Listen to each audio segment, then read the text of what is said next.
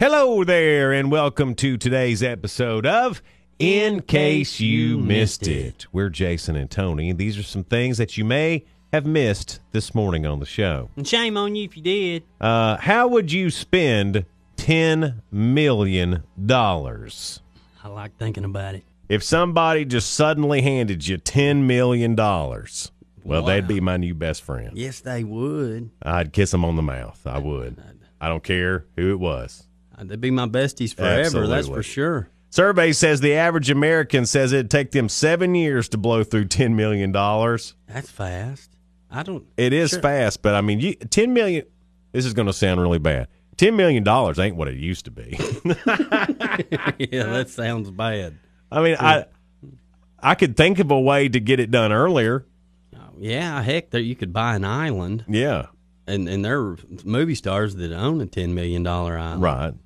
But then I'd buy the island. And then there you'd be broke with the island. And nowhere to live whenever I got it. No boat to get where you'd starve to death. You'd be like Gilligan out there.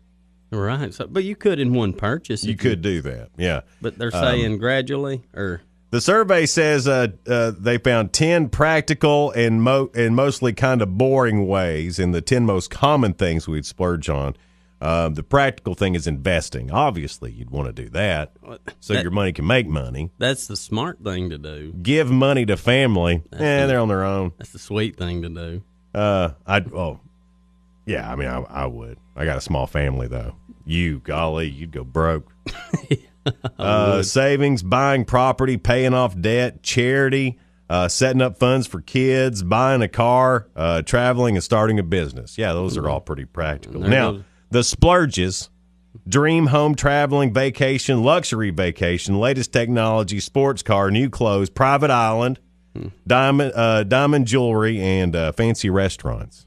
Wow, that's a lot of good splurges. I know how I'd go broke because I'm stupid with money. What would you do? I'd buy, like a lot in Manhattan to build Uncle Jesse's house or something, or all the Duke's cars. Yeah. I had Tony go, bro. He bought all the Duke's cars. Yeah, he went to Manhattan, tore down a 30-story building, and built a complete replica of Uncle Jesse's house from the Dukes of Hazzard. That sounds about right. He jumped one car and went broke, crashed it. Yeah, poor Tony. Yeah. Now he's living here again. We learned about some poachers that got killed by a goat. What kind of serves these guys right, I guess, this story. What happened? There were suspected rhino poachers in Zimbabwe. Oh, I hate those. I've seen the stories on those people. I just, Elephants. I'm all about rhinos, hunting, but if they're endangered and whatever, and you're poaching and you don't have a license to do it, then you're wrong. And they mutilate them and leave them out to die. It's horrible. Well, these poachers, they were running from some park rangers. Good. But they got killed. Not by a rhino, not by a big elephant, not by anything like that. A goat, a daggum goat got them. A goat? A goat. What? They ran into the goat, and I guess the goat stood its ground, and it overturned whatever they were driving. Wow. So they were out poaching rhhinos. What kind of? And a goat went, not on my watch. Nah, you ain't. Yeah, it was a bad accident. Kind of goats are they breeding in Zimbabwe? Like Goliath goats? One park ranger said, poachers really get my goat. If you're a reading kind of person, Tony and I had some great books to add to your reading list this summer. Where's Waldo don't count. A lot of people, readers, as we call them. Them reading people? Yeah, them reading people. They get 2 or 3 books they're going to read through the summer. Summer's a great time for reading, apparently. A lot of their books have words and stuff. Yeah. Not enough pictures. There's not enough pop-up or picture books anymore, is there, Tony? And activities where you pull something and something happens. Most kids' books have those. Well, me and Tony got to thinking that if everybody does this, what kind of books are us rednecks reading? That's a great question. So we've got some books, book suggestions here for your summer reading list if you're a redneck. Okay. You want me to start? If you want to, sure. Okay. One good redneck book would be The 5 People You Meet at a Cracker Barrel. I've got The Bridges of Hazzard County.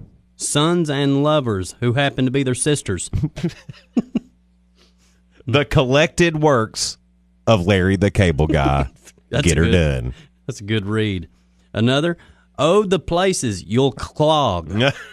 This is, this one here I think would be real good. It's a series of books, Lord of the Onion Rings.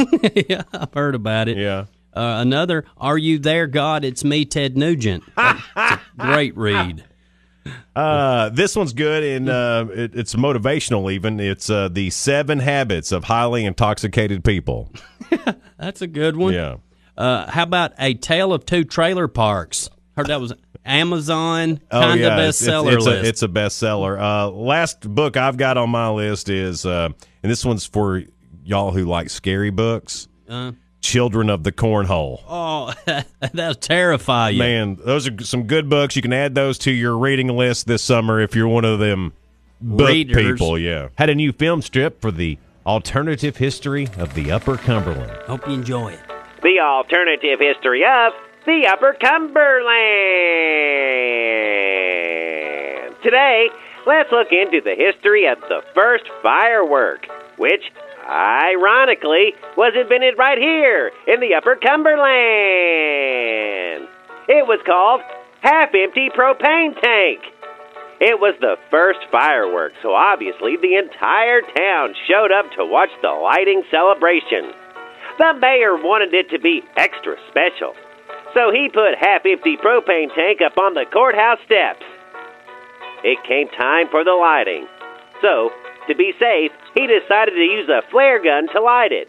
Since it was Sister Claudine Tucker's 100th birthday, the mayor let her shoot the flare into Half-Empty Propane Tank. That exploded and killed 90% of the city's population. Oh, it was awful. Smoke everywhere, people screaming.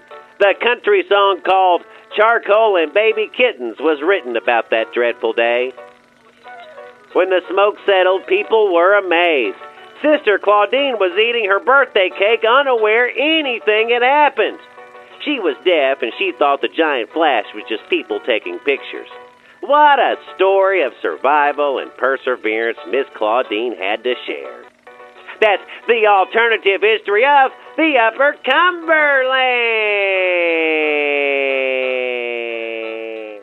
Hey. Tony had a brand new word of the day. Use it to make you look smarter. And now, to expand your vocabulary, Jason and Tony present Tony's word of the day. Deja chew.